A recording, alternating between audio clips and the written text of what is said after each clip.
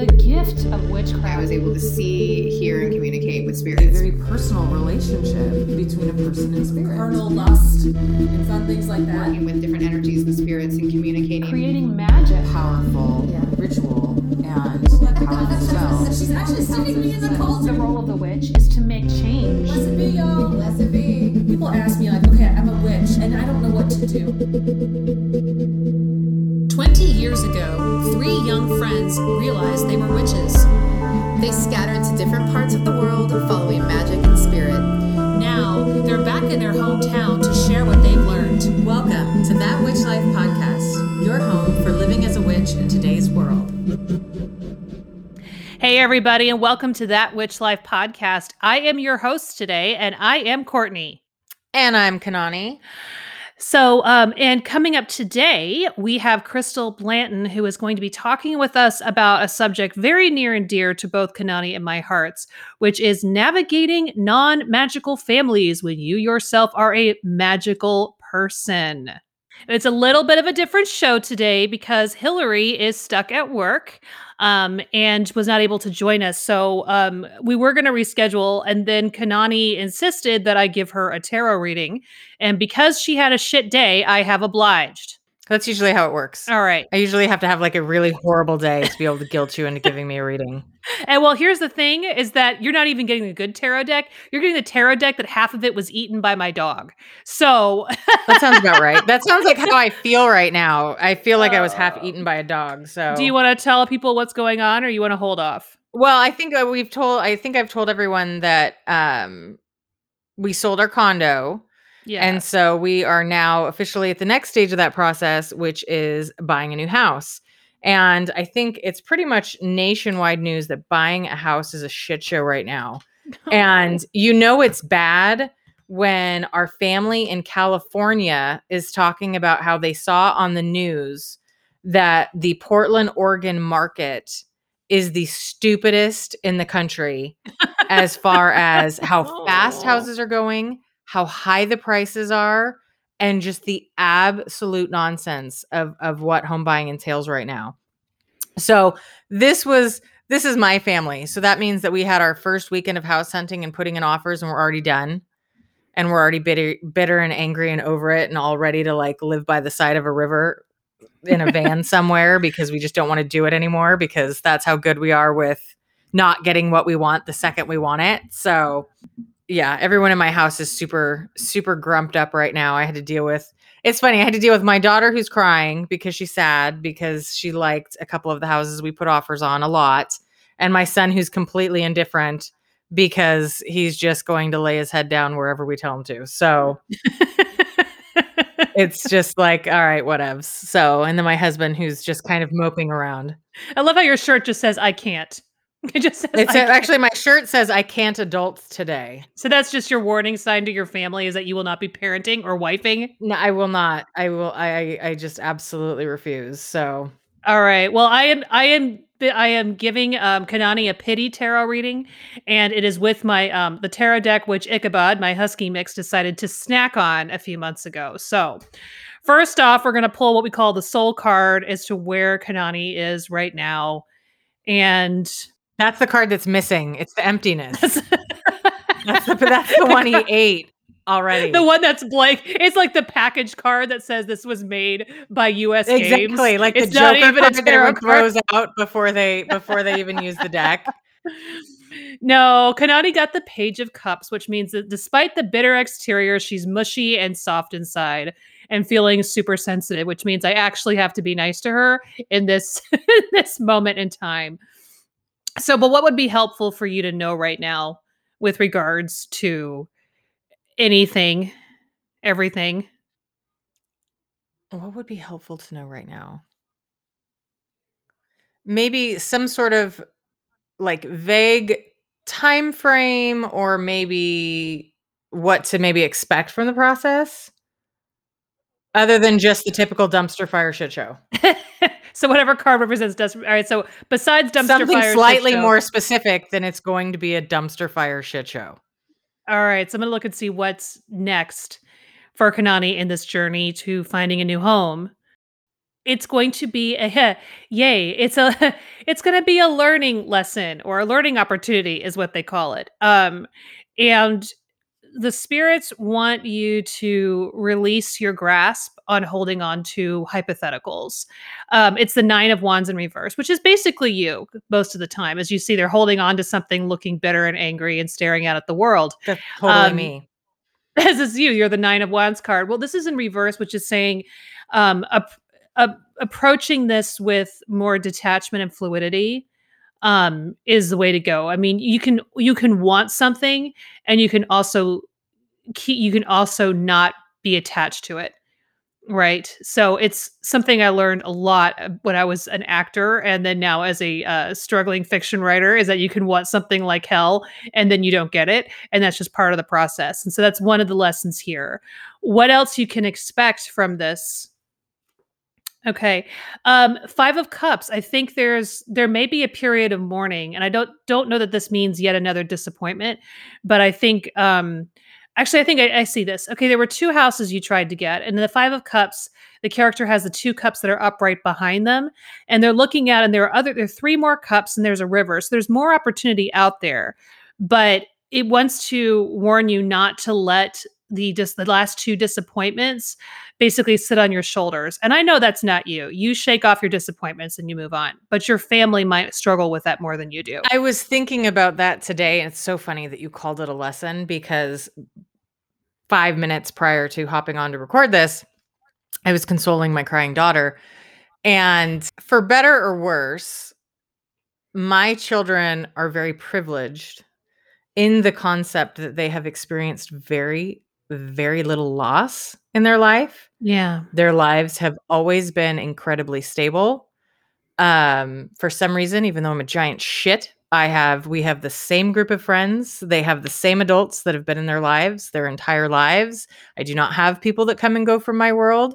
I live in a very stable. It's like a spider web. We can't get out. We're stuck there. I love being boring. Like my life is boring in all the best ways. And so my children have really, benefited from that because they've never experienced really chaos and they've never had instability and they've never really experienced loss. So this is going to be weird for them to kind of live in a period of uncertainty. I mean, even though we're safe and we're fine and everything, Yeah. like this is going to be very off from anything they've ever experienced because we struggled immensely when my children were really young, when we were having to pay exorbitant daycare fees and diapers and wipes. And I mean, they have no idea the amount of times that I was literally digging through the change drawer to make, find money for gas or money for wipes or money Right. for diapers or whatever. They have no recollection of this. They have no knowledge or memory of this. And I say for better or worse, because you know what? A little bit of struggle helps build character. So the fact that they've Mhm. had such a peachy keen existence isn't exactly something that I'm, think is 100% the best thing in the world. So this is definitely going to be a learning experience for them, that you don't always get what you want. And sometimes what you wanted doesn't work out. And Mhm. so a life lesson that I am very familiar with, but they are not. And so I think that this is definitely going to be a learning experience for them.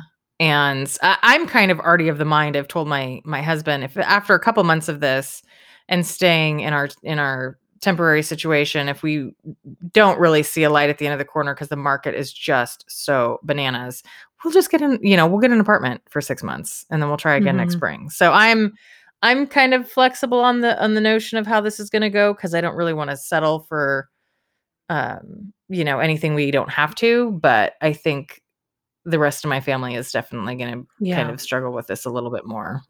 Yeah.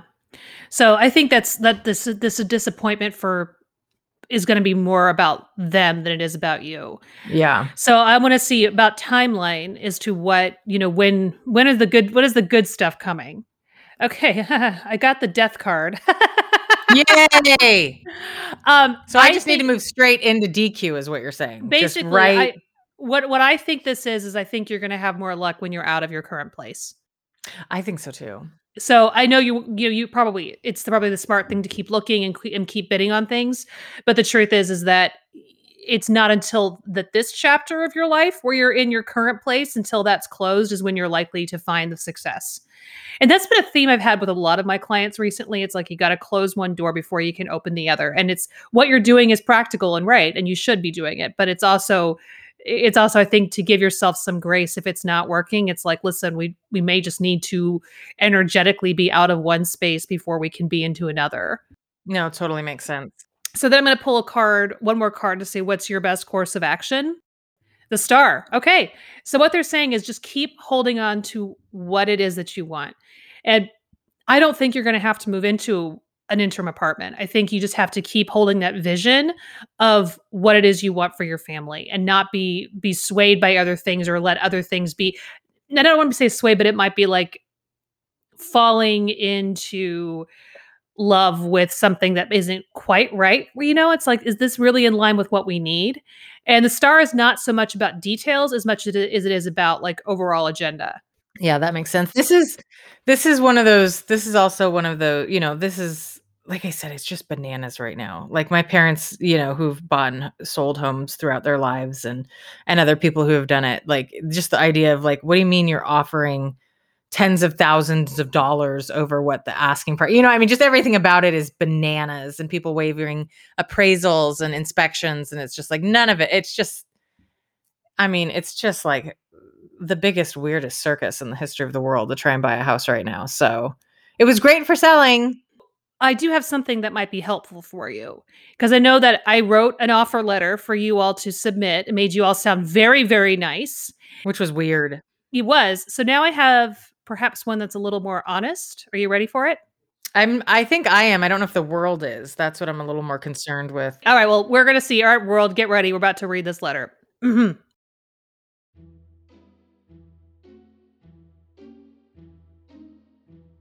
Dear seller, hello. My name is Kanani, and I had the privilege of touring your beautiful home over the weekend. For the past 10 years, I have lived in a condo with my 2 children, Soleil and Gavin, and my husband, whose name is Kanani's husband. We love our current home, but we're ready for something a little larger, as we're running out of closet space to hide the curse jars for all the people I can't stand. True. Husband works in education, Gavin loves sports, Soleil loves dance, and I love setting things on fire. We are ready for a home where our children have access to fresh air and where I can set up year-round Halloween decorations. As soon as we pulled up to your wonderful home, I could see myself sitting comfortably on your front porch, sipping my morning coffee and judging all of your neighbors. The surrounding community seems peaceful and quiet, which is a big draw for husband, whereas I'm more impressed by its proximity to both Dairy Queen and Cold Stone. We also knew your home was a place we could call home, as it had such a large backyard where the kids could run and play. Husband could finally learn to mow a lawn, and I could plant a garden of poisonous herbs. Fortunately, my friend Hillary doesn't live far, who can come over and remind me what I planted, as I'm certain to forget. The chest freezer in the garage was a major pull, as I have a bunch of assholes I need to keep on ice, as freezer spells are an ongoing thing. It's important to us that our future home have space for our children to have privacy, and we love that they will each have their own rooms. The bonus room is a plus for husband to watch his rotation of sports, and the finished basement is perfect for me to run away when I don't feel like taking care of my children and need to commune with my crystal collection. The fire pit in the backyard is another plus, as we could see ourselves in the colder months, nestling together by that fire pit, with the children and me chanting at the full moon and creeping out husband, because that shit is funny. We are a family who keeps our doors open to other family and beloved friends, and your home is exactly the warm and inviting place where we can welcome our beloveds on holidays, birthdays, and summon our dead relatives at Samhain. We love the natural light and openness you have cultivated. I felt immediately at home in your kitchen and could imagine baking my famous lavender lemon bundt cake, or more likely, making Courtney come over to bake brie and phyllo dough, even though she can't eat it anymore, but I don't really care. We hope you will consider us as you make your decision. Either way, it was a blessing to see your beautiful home. If you choose us, know your home will be in the hands of a family and the band of ghosts that follows them, who will love and care for it as much as you have, and will also give your neighbors someone to whisper about for years and years to come. With every good wish, Kanani. P.S. My lender should have mentioned that as part of our offer, I'm happy to take a list of all the neighbors who have given you shit over the years and dance and yip and howl in their backyards during every thunderstorm, usually naked. I'm really furious because if you'd given me that letter, I probably would have landed both of the houses we put offers on this weekend. And we wouldn't even be having this sad conversation because I'd be trying to decide which one to live in. Well, we thought we'd go with the angle of the nice, sweet suburban family. Instead, let's just try the truthful angle. Exactly. Let's go for the truth. Exactly. That pretty much summed it up right there. Especially you coming into my kitchen to cook me things. That is 100% what I'm looking for in my kitchen and why I can't have a one-butt kitchen again. Because I need to be able to have you in the kitchen cooking me things while I'm in there bothering you, waiting for you and asking you how much longer it's going to take. So we need plenty of space for us to both be in the kitchen at the same time. So the next edit is I need space in a kitchen where I can order people around to cook faster. Exactly. Okay. Exactly. I get it. Exactly. We get it now. And you should, Yeah. and we should definitely mention more about the trauma that is my children driving me insane, and my need to get away from them on a consistent basis because they drive me insane. Just say, by any chance, do you have a 1950s area bomb shelter anywhere on your property? If Yes, so, a basement. I like the idea of a basement I can hide in, something that has a lock that they can't access. I think that they were toddlers when they figured out on all these locks, the door locks on the outside, they have that slit. So you can put a butter knife in it to unlock the door. So when you lock it, you can unlock the door from the outside. Are you saying you locked your children in their bedrooms? No, actually, they used to lock themselves in bedrooms from each other. They figured out how to lock the doors. And like my daughter was like 3 and she's like in the bathroom and she can hardly get up and off the toilet by herself. She's like, I need privacy. I'm like, you don't need anything. Like, don't lock the door. You could fall in. Your butt is like the size of 2 quarters. Like, I need to be able to fish you out of the toilet if I need to. Yeah, they learned that trick at I don't even know how they learned that trick. Well, they probably learned it because I probably ended up doing it trying to fish them out of somewhere. But yeah. Oh my They're God. insane. They're fabulous. I love them. Oh. I think, like I said, I feel like this is going to be a good lesson for them. It was actually funny. I don't remember if we mentioned this in the last episode or not, but my daughter was in the back seat. She, first of all, is famous in our family for she eavesdrops. Oh, we mentioned it on Clubhouse. Oh, we mentioned it on Clubhouse. That's why it's not okay. So my daughter eavesdrops to everything. I will talk about things, not wanting her to hear them, so I will be quiet, or I will leave the room, or I will be in a closet, and somehow she will still repeat it 2 days later, word for word, exactly what I said. And I was kind of venting to my mom about the process, about, I'm kind of stressed out because we've sold the place. We have a fine interim place and we can extend it if we need to. But I made a joke about how we're, essentially we don't have a place to go, or we don't know where our next place to go is. And so over the weekend, we're house hunting. And my son, who's just completely indifferent to this process, was like, are we done? I don't want to do this anymore. And my daughter looks at him and she goes, we have to. We're homeless. And I'm just like, Oh no. Oh, sweet Lord. I'm just like, okay, you need to calm down. I'm like, we are not homeless. We're far. I can show you homeless people. We are far from homeless. And please don't say that to anyone else, because CPS is going to be calling me, asking me if we're homeless.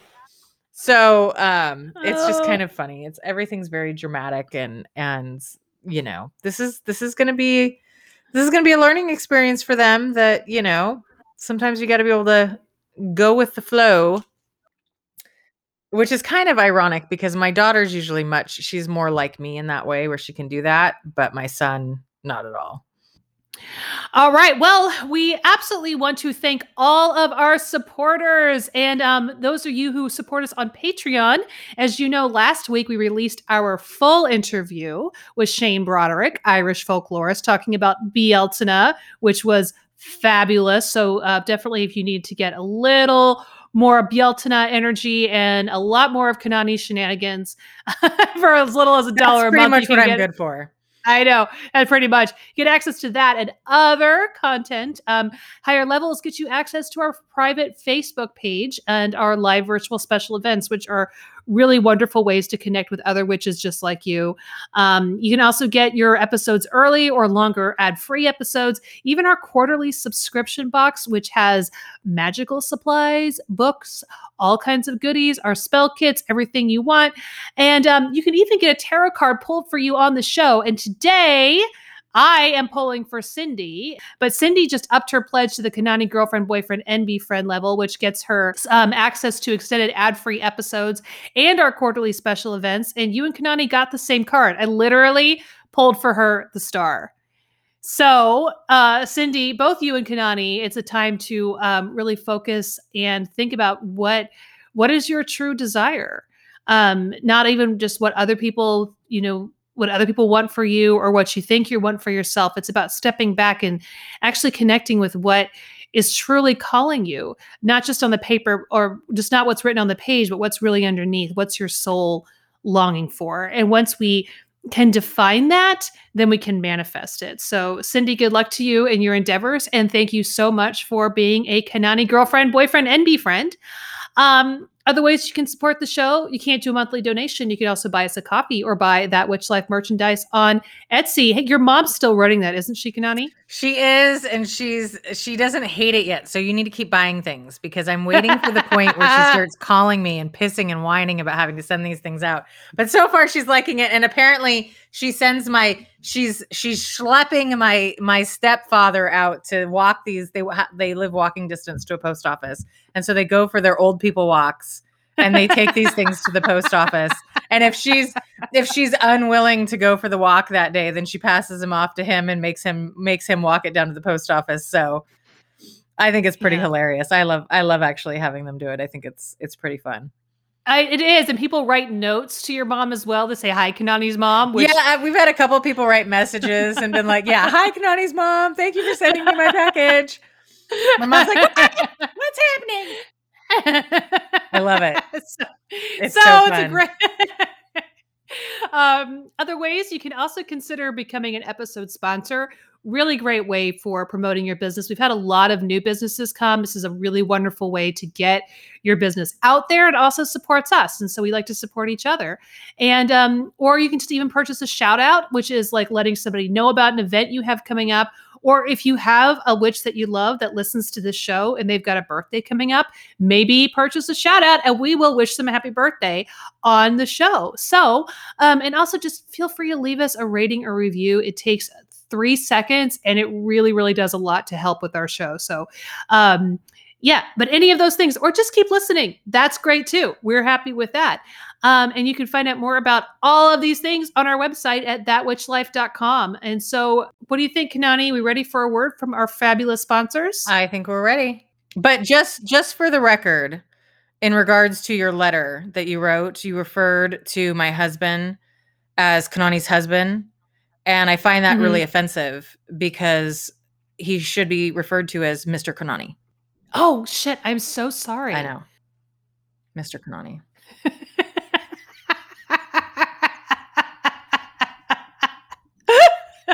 I'm such a shithead. Yeah, it's true. I don't know why he tolerates me. I don't think he does most days either. Let's be real. Actually, it was funny because I always joke about how whenever he says something to me, I always go, you know what? I have a contract. And we were in the kitchen the other day and I don't remember, he did something and I got annoyed at him and I said something and he looked at me and he goes, I have a contract. I'm like, oh no, this is not a two-way street. This is not. No, this is, I have a contract. You have nothing. You have nothing. Oh my God. My husband just waves his wedding ring around like, and I'm like, okay. It was just so funny that he finally threw the contract thing back at me. I'm like, no, this does not go both ways. You all know that we are all obsessed with herbs around here. All three of us lost our minds when we discovered Fox and Elder. Fox and Elder is a small farm just north of Nashville, Tennessee, run by Sarah Schuster, who was an herbalist, herb farmer, and plant witch. Their work not only offers a variety of herb-based products, but also offers education on homesteading and herb cultivation. Fox and Elder's products include teas and tinctures, including a line of tarot teas based on the major arcana.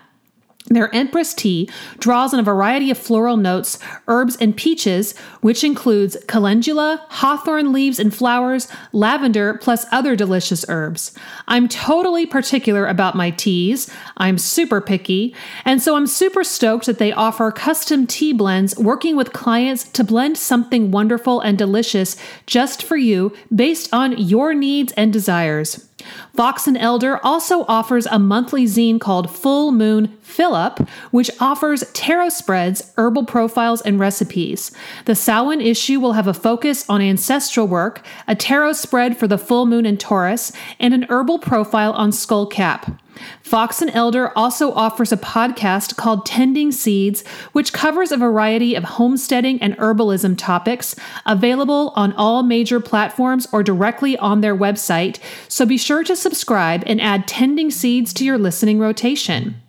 Their episodes follow the seasons and do deep dives into gardening and how to find powerful magic and healing in different herbs you can find in your yard or just along the road. As a witch who does a lot of work with quote-unquote weeds, I was fascinated by episode 29's exploration of goldenrod. I know I will be listening as my husband and I finally start growing our own garden. To receive 15% off your first purchase of teas, tinctures, or a full moon zine subscription, go to foxandelder.com and enter code ThatWitchLife at checkout. Fox and Elder, meeting you where you are, offering a variety of ways to step onto the plant path. Thank you to Fox and Elder for being an episode sponsor. So Hillary moved last month, and my husband and I offered to help, and we thought we were going to be packing her clothes and stuff, but no! Hillary has an enormous stash of tea, and my husband spent 2 hours boxing it up. Okay, like maybe an hour. But the thing is I seriously have so much tea from the Jasmine Pearl Tea Company. It's kind of embarrassing. And for good reason, too. Yeah, like my entire life is pretty much scheduled around the next cup of tea. And I literally have told everyone I know about Jasmine Pearl Tea. Their teas are so good. Every morning I get fueled up with either the Burnside Chai, sometimes Caravan. And I've also hooked all of my students up with the Aria blend because it's super soothing on a sore throat. So I mentioned last time that Jasmine Pearl's Lapsang's Shusang tea is the only beverage that I will choose over coffee in the morning, but I also adore their Feel Better tea, which is designed to soothe frazzled nerves, which I really appreciate given that I work with both Kanani and Hillary on a near daily basis. Their Feel Better blend is very light with a lot of notes of citrus, so it's a great blend for springtime. We're also super about supporting family-owned businesses, and the Jasmine Pearl was started by proprietor Heather Augusta and her husband Chuck, who have been directly importing and blending their own loose leaf teas since 2004. Everything is hand blended by their special team in Northeast Portland. The Jasmine Pearl's tea blending philosophy is based on using excellent quality ingredients, and most of them organic, and building blends around good teas versus using mediocre ingredients and dumping a bunch of flavoring on them. But you don't even have to be a tea snob to be into Jasmine Pearl's teas. Like, I used to be someone who liked tea, but I wouldn't call myself a tea drinker. But the Jasmine Pearl has totally made me into a tea drinker. Their vanilla rose tea is like silk in a cup. It's so good. Jasmine Pearl is 100% online. Customers can have their orders shipped or do contactless pickup at their warehouse. And Jasmine Pearl offers free shipping on orders of $25 or more. Check them out at thejasminepearl.com and let them know you heard Courtney and Hillary gush all about them on That Witch Life podcast. And thank you to Jasmine Pearl for being an episode sponsor. We are always asked for recommendations of witchcraft books that are beyond the 101, and guess what? We have got one for you. Rise of the Witch by Whiskey Stevens is more than just a how-to guide to the craft. It is a deep exploration of the inner workings of witchcraft and your integral role in creating magic. This remarkable book covers the basics and more advanced topics, taking you from the history of the craft to the elements to the witch's tools and everywhere in between. You'll work with spells, harness powerful energies, and uncover your magical purpose. Rise of the Witch shows you how to build a practice that is unique to you. Author Whiskey Stevens doesn't shy away from subjects like sex magic or shadow work, and she empowers those who are hesitant to come out as witches or those who need to keep their practice secret, two things that are so true to many of our listeners. This practical book also helps you explore tarot, meditation, sacred space, and more. It's basically a how-to witch book, helping out those at the 101 level and also making room for more advanced work. So make magic happen your way and pre-order your copy of Rise of the Witch today at Llewellyn.com. Save 20% now with coupon code WHISKEY20. That's WHISKEY20. Coupon valid through May 31st, 2021, not valid in conjunction with other discounts or previously placed orders. So note that you do need to be logged into your Llewellyn.com account for coupon to apply. So do not forget, pre-order Rise of the Witch today and save 20% with coupon code WHISKEY20 at Llewellyn.com. And thank you to Llewellyn for being an episode sponsor.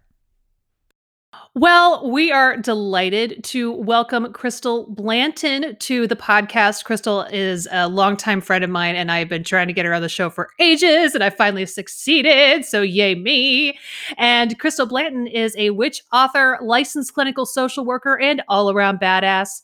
Her work is heavily rooted in activism and social justice. She is the editor of Shades of Faith and Shades of Ritual, and the co-editor of Bringing Race to the Table. She lives in the Bay Area, and her favorite witchcraft movie is The Craft, the original. She wanted to make sure that I specified. Welcome, Crystal. How are you? Welcome. I am good. Thank you so much for having me. Well, I think we're all gonna need. Wait, hold on. Kanami has a big question before we even launch in. Yeah, I have to ask this. So, did you watch the new Craft? I absolutely did. And what were your thoughts? Well, I liked it for what it was, but it wasn't the original. And I was surprised at some of the changes that they made in the storyline. Like, I don't know that I expected that. I was thinking it was just going to be like a real like remake and not a new twist to it. I like that they didn't try and duplicate it, because I feel like when they do that, they always fail. Like, it needs to be its own movie that if you've never seen, I feel like if it's not its own movie, then anyone who's seen the old movie is going to hate it. And then it doesn't stand alone for anyone who's never seen the old movie. You know what I mean? Like, I feel like they need to make it different. So I liked the twists. Yeah, I didn't necessarily dislike it, but I don't think I was thinking that was what was going to happen. Right? Like, I was just like, oh, it's The Craft. I wonder how they're going to. Were you as excited about David Duchovny as I was? I was going to say, that was Kanani's whole thing, was David Duchovny. That was that was pretty great. Right? Yeah. I died a little bit when he was the bad guy, but he's really hot. So I'm like, I'm going to let it slide. Oh my God, you didn't give a spoiler alert. What the hell is your problem? It's like a year and a half old at this point. I don't think we have to do spoilers anymore. If even I've seen it, then you get no pass. Like, even I've seen this movie. You saw it because you were basically I was going to turn my gain down a second. I think I'm a little loud. That's just you. Okay. That's just you all the time. You know what, Kanani? I'm going to tear up the letter I wrote about you, and you're going to have to write one by yourself. And you don't know how. I have no idea. So yeah, but I do agree. I think one of the reasons I also was able to really like the new movie is that I hadn't seen the old one in a really long time. So, and frankly, it wasn't one of those movies that I watched 1,000 times. That wasn't one of my like ingrained in my brain. So it was after I watched that new movie, I actually went back and watched the old movie. And so then I was able to really piece together that was the same. You know what I mean? Like, that was the same. But I was still able to see all of the, the new plot twists and things like that. So I think for me, it was a little bit easier to like the new version because I wasn't, I haven't completely memorized the previous. Yes. So you didn't necessarily, as a baby witch, like try to figure out who Mana was so that you could do a ritual to Mana? I did. I mean, thank you, Courtney. I did not. I was trying to figure out how to marry Hugh Grant until Courtney and I, when she was in New York and I was visiting her, went to Madame Tussauds and I found out he's like 3 feet tall. And then that was over and I was devastated. that was just more than I could handle as an early 20s person. And then I try to figure out how to get Colin Firth to marry me, and I'm still working on that. So, Will he be the third Mr. Kanani Soleil? he might be. He might be. See, I always dreamed that I was going to be like Elizabeth Taylor and have all these husbands and just be very extravagant and whatnot. But then I realized to get people to marry you, you have to be nice to them. And you have to meet people and talk to people. And I'm like, well, that sounds exhausting. Why would I do that again? Anyway, let us bring it back to the topic at hand. Crystal, I love Crystal, that. we're already besties. You're Oh just my jealous. God.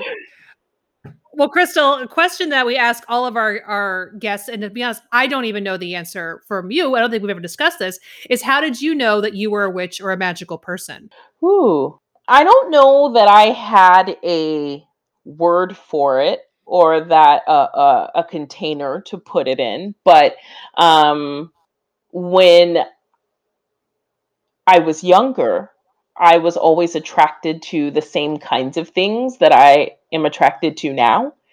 And so as I got older, um, and kind of started to do my own research and everything, things just made sense to me, right? Like it wasn't some like huge kind of like I've got to figure out this thing. I was just kind of like reading and thinking like, yeah, that's how I think, or that's how I connect, or those are the things that I love, and it just made sense. And then I just took on the word to go with it, right? But it was like it just already felt like the way that I live and the way that I connect. That it didn't feel.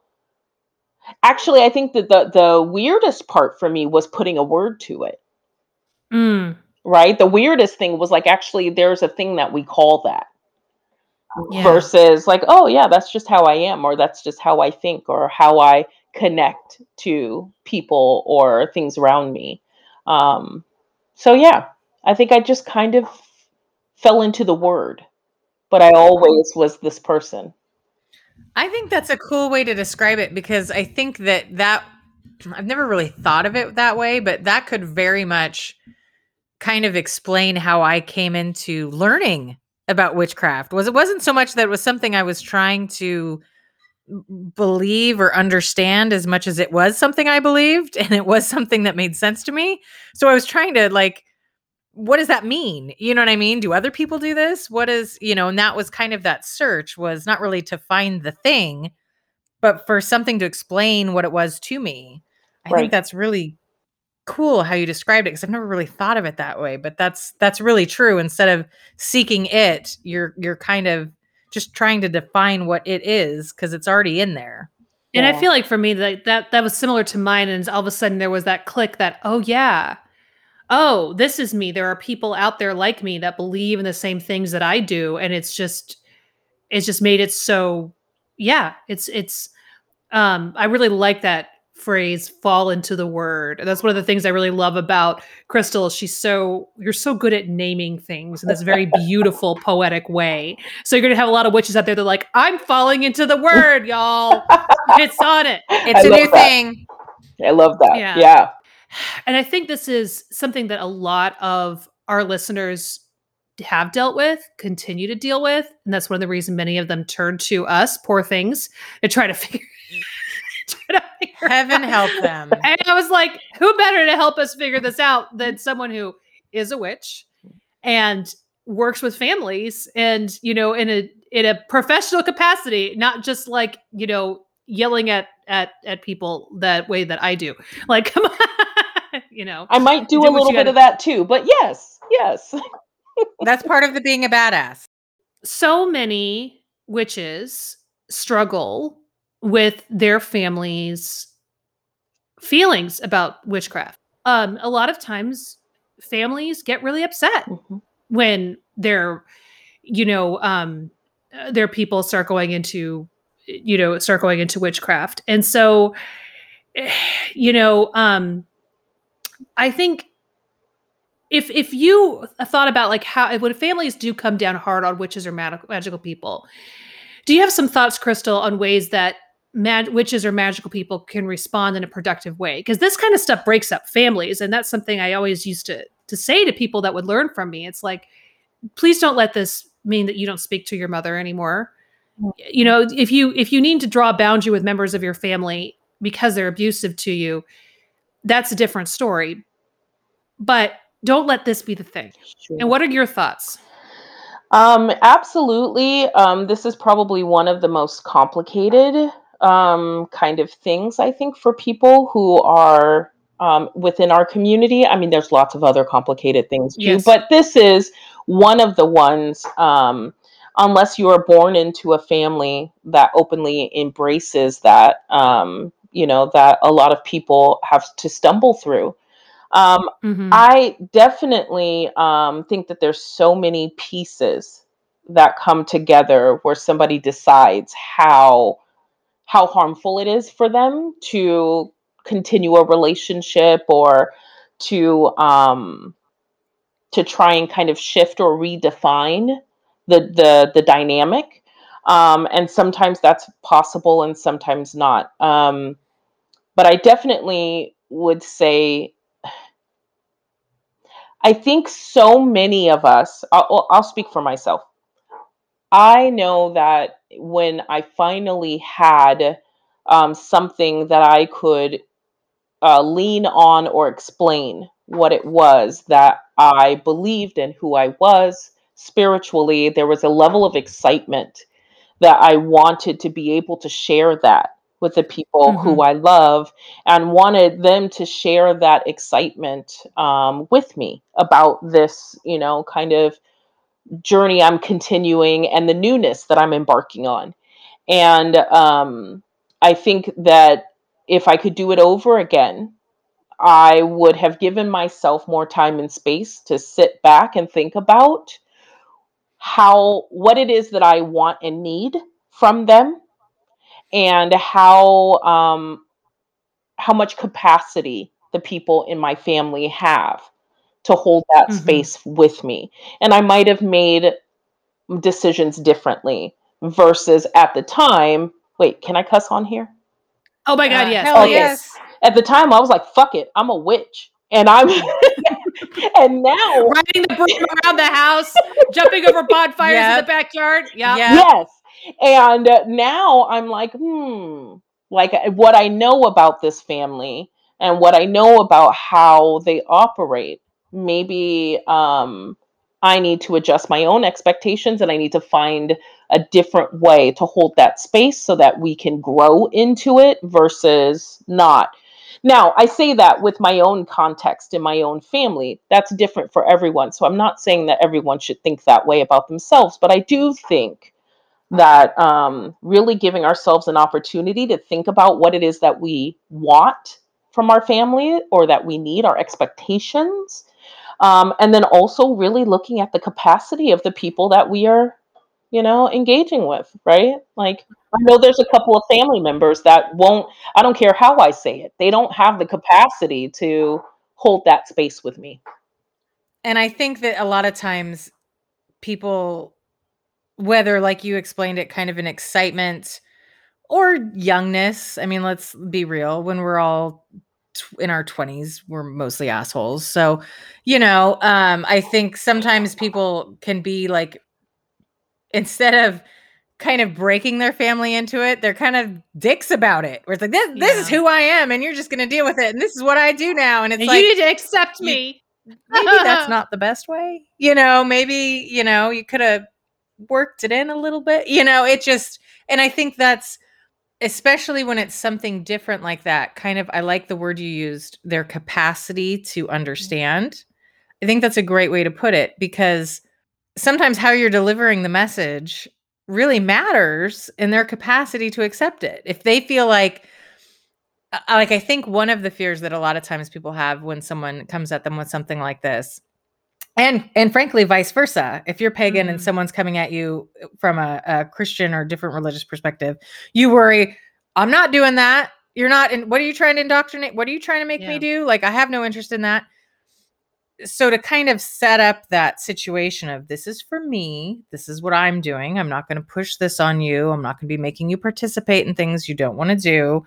really understanding that, yes, it's your journey. Yes, it's about you. Yes, this is important to you. All those things are fabulous. But you do need to understand how they're going to perceive this. And kind of, if you want to share it with them, do it in a way that works for them, as opposed to however you want to do it yourself. Yeah. I mean, I think in all relationships, right? Like, we are looking for that place where we get to co-create what it is that relationship is. Now, that's not always the case. I get that for all the reasons and context, but just in a very generalized way, we co-create our relationships. So it's not, it's that space, that gray area of looking at, like, is this really about me making a stand, or is this about me being able to find a space inside of our relationship where we can co-create what this means?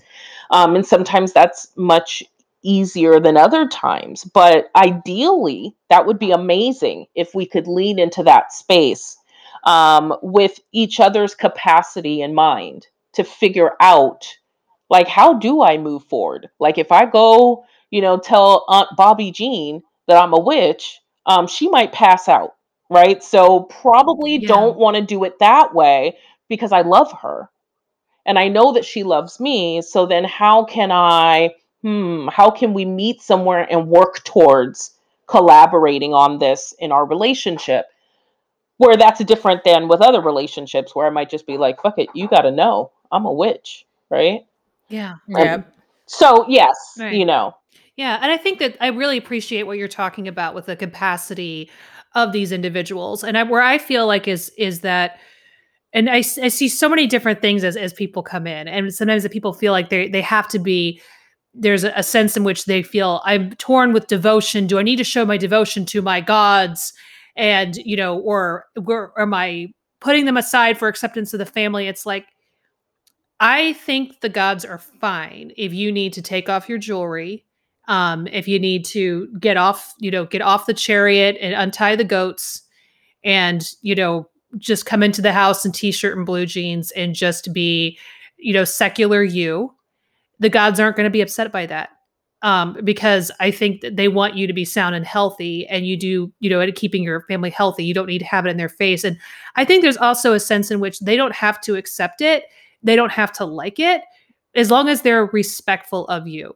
If they're coming at you and attacking you and being cruel, well, that's the problem. Not that they don't understand or accept, because I have a lot of very religious Christian family members that they are very worried about me. And I let them say, I appreciate your concern. Is there something specific you're worried about? And they can't quite articulate it. So I'm like, okay, well, if you have a specific concern, I'm here and you can bring it to me and we'll talk about it. That's been the way but I understand that they're never going to understand. They're never going to accept, as long as they. What did you do? My dad just texted me and he just said, hey, who is Morgan Daimler? She wrote 2 books titled Bridget and the Morgan. Your dad wrote that? My dad just texted me to let me know about Morgan Daimler. You should just text him back and be like, do you want me to give you her phone number? She's really nice. That's so fantastic.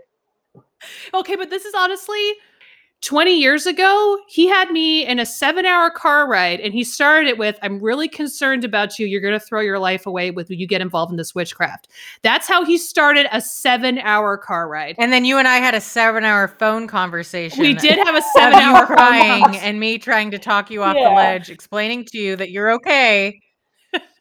And so now I know where my father is. He's worried that my books are there's a someone else is writing your books. And I'm like, no, it's fine. That's not what happened. Morgan is an awesome writer. Actually, I should just text it back right now. Otherwise, he's going to be out there researching and worrying. He's going to be cyber stalking her. And here he is. Now he's like, here he is. He's so, that's his way of being supportive. Right. And I think also sometimes age helps, because where my dad came from is he was worried I would not get a job.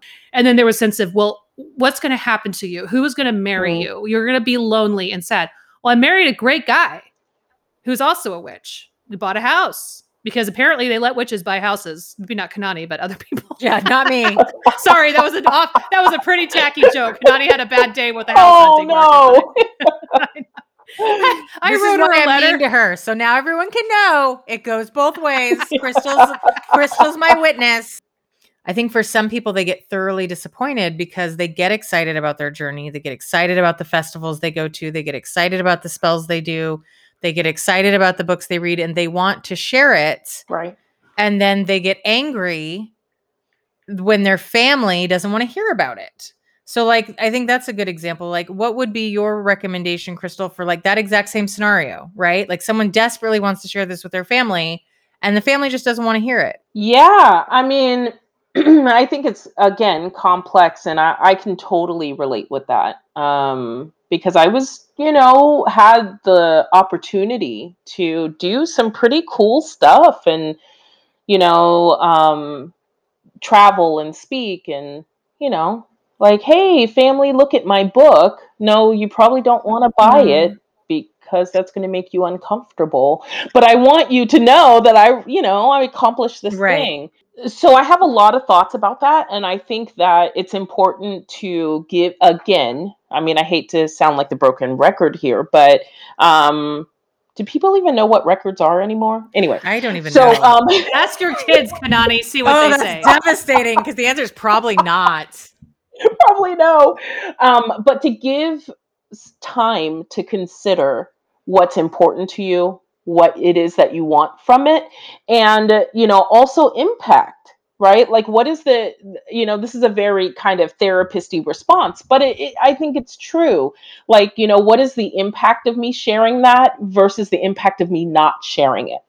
Right. And sometimes we make decisions based on, like, if I can't be true to myself or I can't share this thing, then I'm going to feel like I'm not able to be authentically me, or I'm not able to celebrate my accomplishments or my excitement. And that matters to me in this context.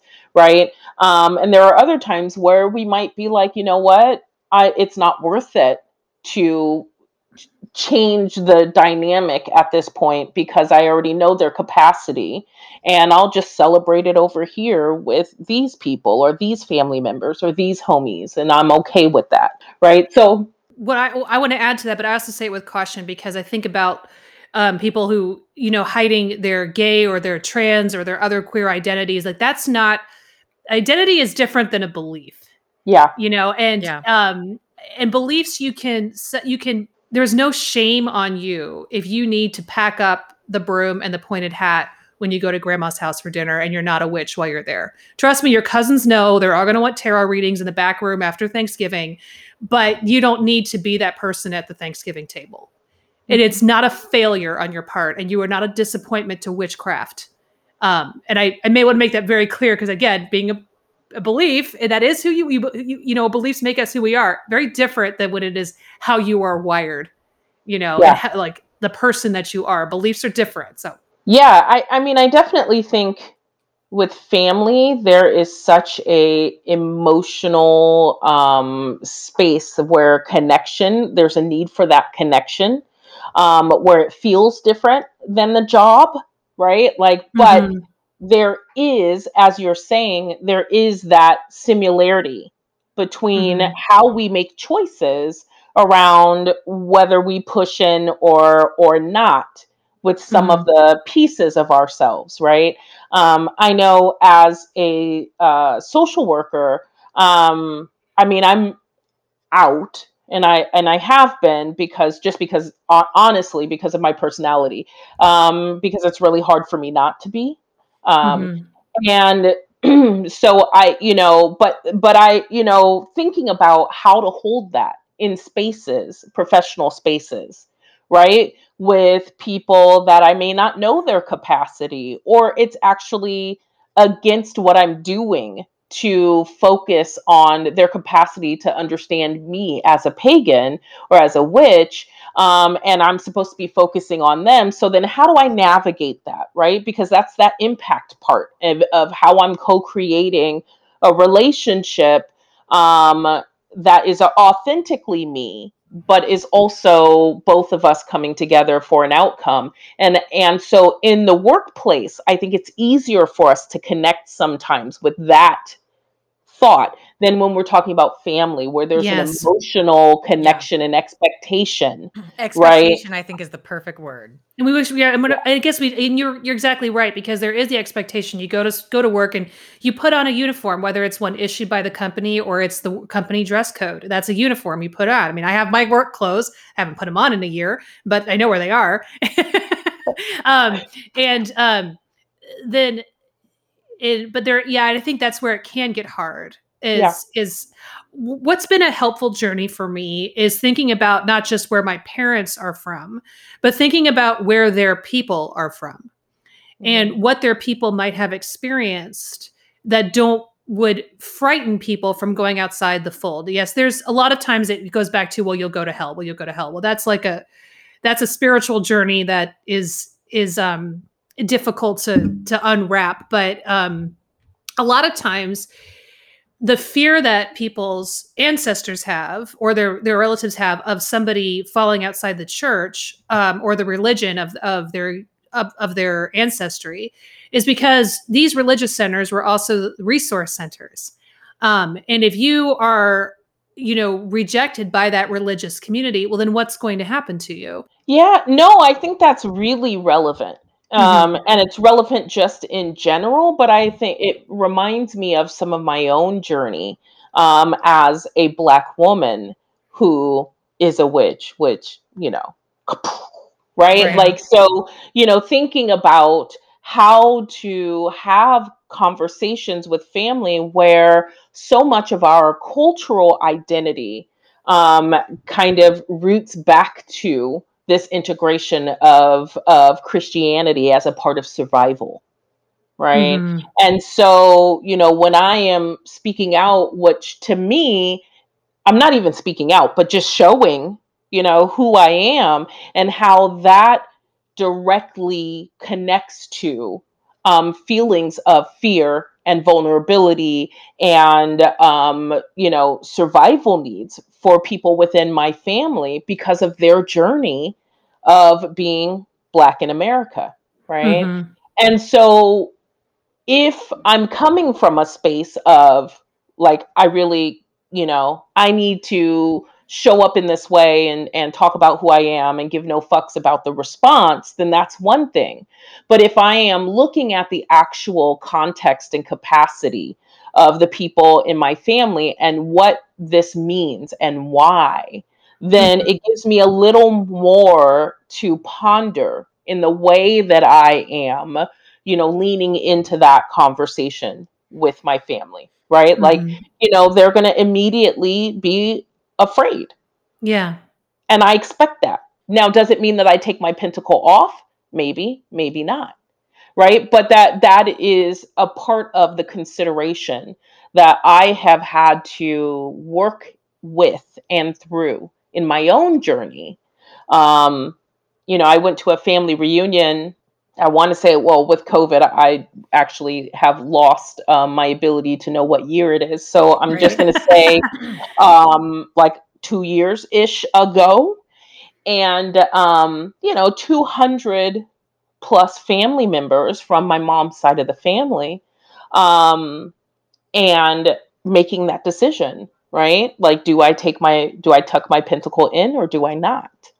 Right? Mhm. Like, these people won't know anything else about me necessarily than I come from that line of the family.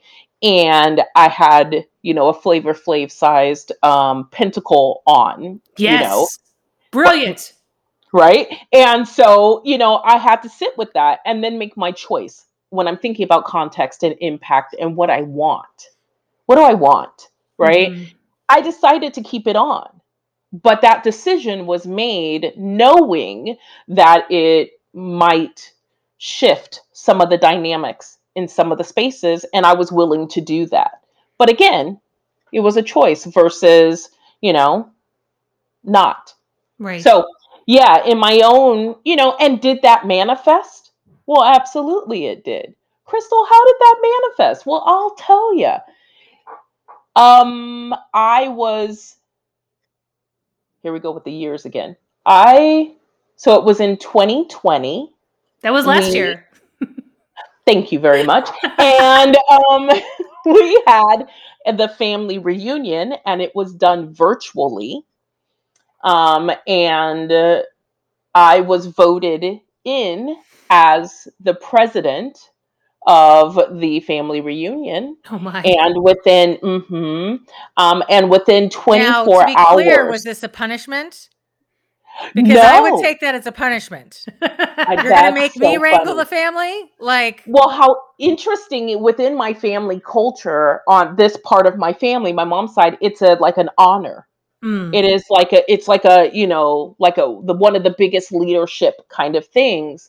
And within 24 hours, the controversy was so huge that I was, first of all, amazed, right? And then second of all, I think it was maybe 2 days later, I resigned.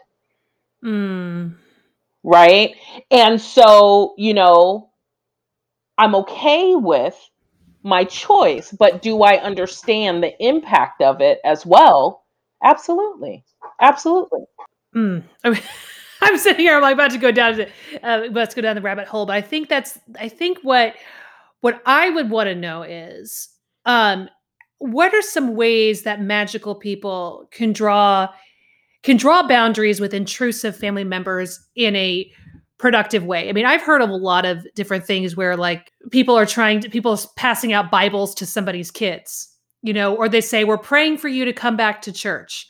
Or they just, people who won't leave well enough alone. They won't leave well enough alone. And so what are some productive ways people can address that kind of intrusive family members? Yeah, that's hard. That's really hard. I think one of the things that I would say about that is really figuring out what your own boundaries are around that. And then how you want to communicate those becomes then different. But, I think, so many of us don't know where that line is, and that line will move.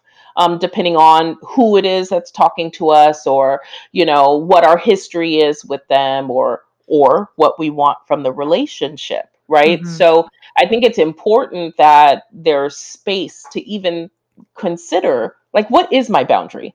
Like, okay, you can pray for me, but don't give my kid a Bible, period. That's like off limits, right? Where is the line? Right. And then once we can define that, then it becomes a part of the same conversation we were having around how do you bring that forward in a way that, I don't want to say honors, but acknowledges the capacity of the other person and pushing into that uncomfortable conversation, right? Like, how can I then tell you what my boundaries are and assert my boundaries in a way that I hope you can hear it, so that we can continue a relationship, right? But I think root of that, and I see this all the time when it comes to boundaries, right? Whether we're talking about religion, whether we're talking about somebody's partner, relationships, whatever it is first being able to define what exactly is my line. Where is the boundary? Because then I could figure out how to communicate that. But too often we're only really recognizing that a boundary is breached when we don't feel good. Right? It's not as proactive as, like, let me think about it and then have this conversation and identify it and outline it. It's more like, ouch, I don't like that. Now I know that that's a boundary. And so I'm saying, like, how do we create space to do that differently? Hey witches, content warning. This episode's listener question discusses a suicide.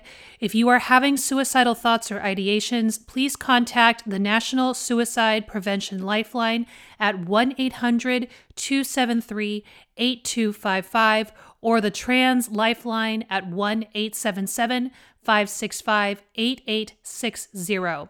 If you'd like to skip past the question and response, please forward ahead 10 minutes. Thank you. So we have a listener question. Thank you for making such a lovely podcast. Your voices and laughter fill my home every week and make the housework and chores seem not so bad when I get to listen to you. I am writing to you from Wales, the UK, and was hoping you could give me some insight. By the way, I cannot say Wales without my deep Southern accent coming out. Like, I don't have much of it anymore, but when I say Wales, I can't. I just like, it's not Wales. So anyway, side note, during the first national lockdown in the UK, my big brother, 18 months older, sadly took his own life. It was very unexpected and, of course, completely devastating. About a month after he died, I had a dream about him, which I believed to be a visitation dream. The dream itself was outside a local shop of our hometown, somewhere where we spent a lot of time as kids, and I noticed him sitting on the wall outside. He looked younger, almost glowing, and the healthiest I had seen him in a long time. I was so angry approaching him, as I was/am still in disbelief that he had taken his own life. He told me he was in too much pain to continue with life, and there was no other way for him. He left behind a beautiful girlfriend, and when I questioned him about her, his emotion changed and I could feel and see his pain. I've never experienced such intense emotion while dreaming. Since my brother's death, my eyes have been opened to a world that I never knew existed, and I found explanations for things that have happened in my life that I couldn't explain until recently. Dreams that will come true later, deja vu, and knowing things without being able to explain how I know them. It's hard because it's still so raw in the moment, but I feel it would be helpful to have an unbiased opinion. Am I looking too much into this because I want it to mean more? If this is a dream where his spirit visited me, is it possible for it to happen again? And if it is possible, is there anything I can do to aid it happening? You ladies always give the best advice, and there is really no one else in my life who I can talk to about it who will understand. I want to quote Storm really quick. Storm Fairy Wolf, who we had on previously. Does it really matter if it brought you comfort and it gave you some closure and it gave you some peace? Fuck it. Whether it was your mind helping you to cope or a visit from a spirit, the mission was accomplished. Mm-hmm. And if you need more of it, that spirit will come to you, or your mind will help you to manifest that again. I think that one of the things that we do naturally as people, and one of the hardest things, I still struggle with it, just accepting things for what they are and not trying to place it, not trying to prove that it was this or it was that. It sounded wonderful. It sounded like what you needed, and it sounded like something that brought you some much needed peace in a horrible situation. And so I would say really try and not worry about proving to yourself or convincing yourself, whether that it was a spirit as opposed to your brain helping yourself to find some peace. Yeah. What are your thoughts, Crystal? Thank you for that response. I loved that, and I totally agree. And I just want to say to the listener how much care and empathy and support I have for you in this journey. Right? Mm-hmm. These are the kinds of things that we're never prepared for. Mm-mm. Right? And when they happen, it takes as much time as it'll take for us to move forward in a way towards healing and health for ourselves. There's no easy answer, right? So I just kind of want to say that I echo the sentiment of, does it matter, right? And what's important to me in that is just this, when these tragic things happen, and there's such a loss, and we are trying to reconcile that with something that makes sense and feels tangible and feels like we have some way to control, right? So that we can reestablish a sense of safety and understanding in the world. And so we gravitate towards this place often of needing to know, like, is that really what happened? Or did he come back to visit me? Or right, like all of those questions, which are natural questions that come up.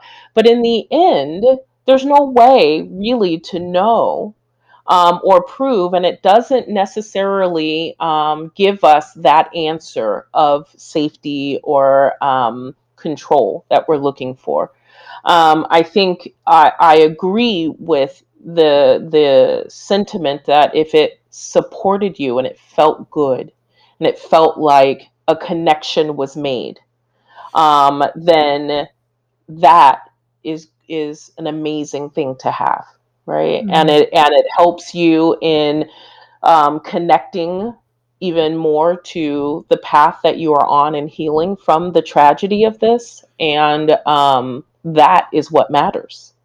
So I just, I say that in the way that I so understand and respect the need to have a tangible thing that then means like, okay, this is what happened, this is okay, this is how it happened and how I can make it happen again.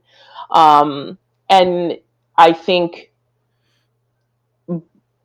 I don't I how do I say this, I hope for you that you have the opportunity and chance to shift the attention more towards the impact that it had for you and allow that to be enough, Mhm. right? Because it's more than enough. The impact is always more than enough, but allow that to take center stage, um, because that is actually what you probably needed. Sounds like that is what you needed, is that sense of connection.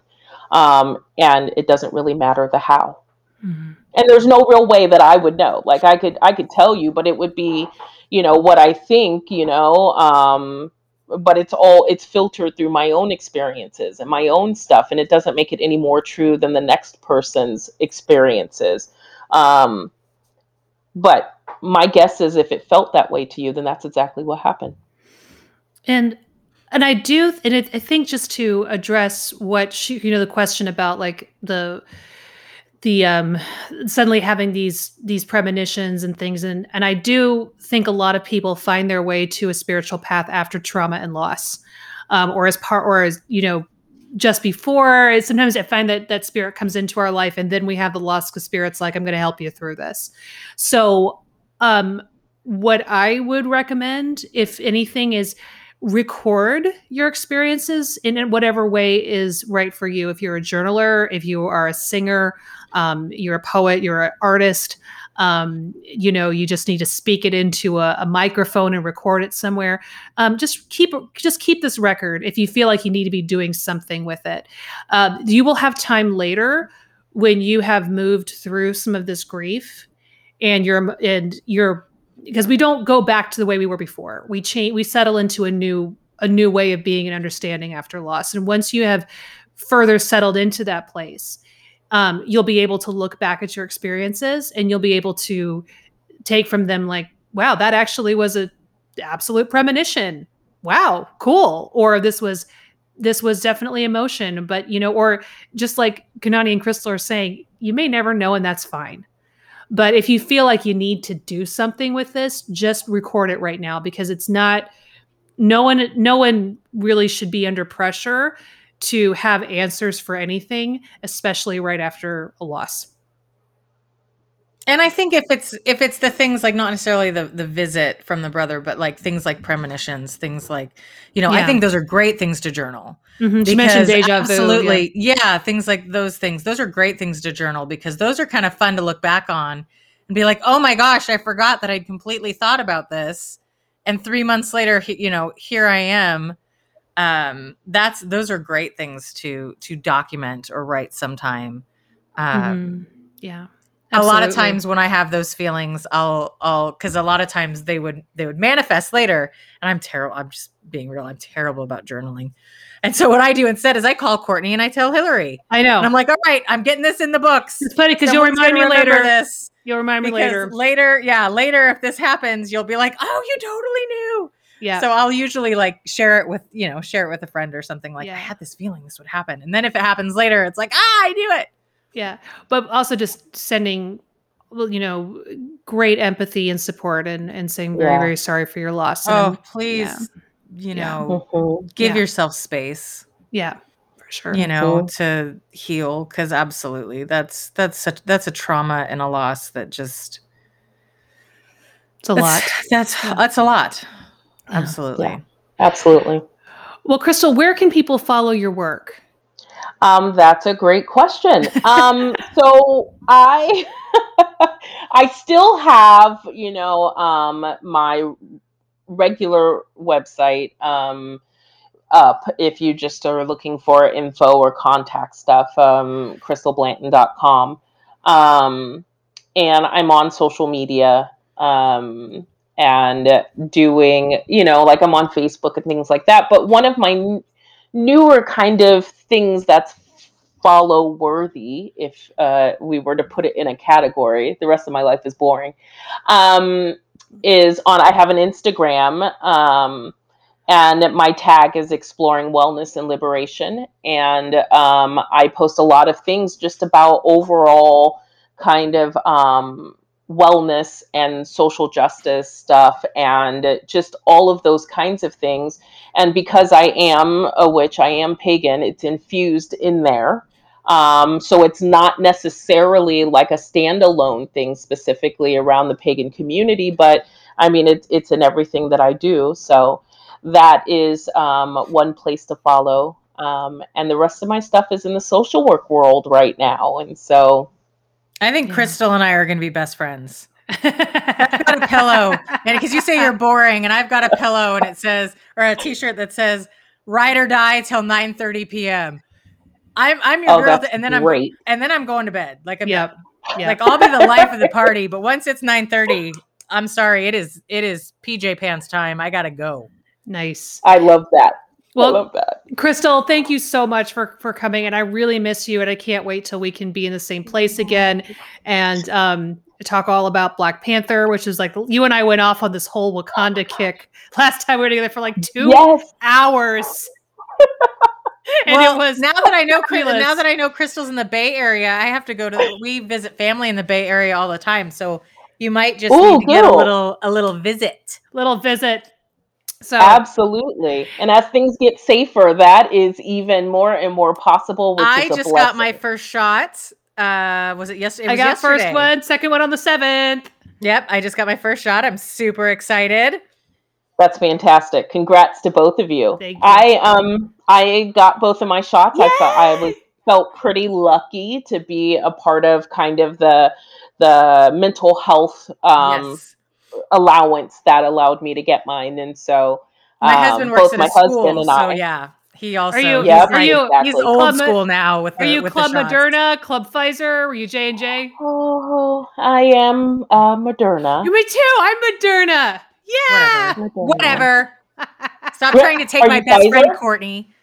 I was Pfizer, yeah. Stop trying to steal her. Y'all, My husband and I are Moderna, but my 19-year-old is Pfizer. So we are holding that in the same home. There you go. So all is welcome. So he has X-ray vision, but you can fly. There you go. I've been practicing. I like it. Well, my husband got Moderna and I got Pfizer, so I think we've covered all of our bases now. Oh man. There you go.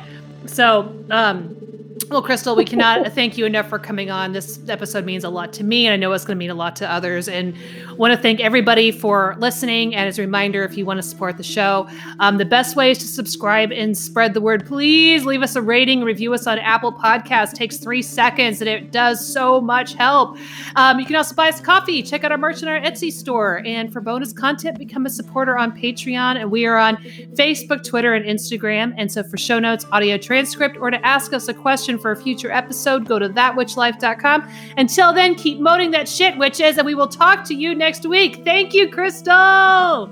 Yay! Thank you so much. So mote it be.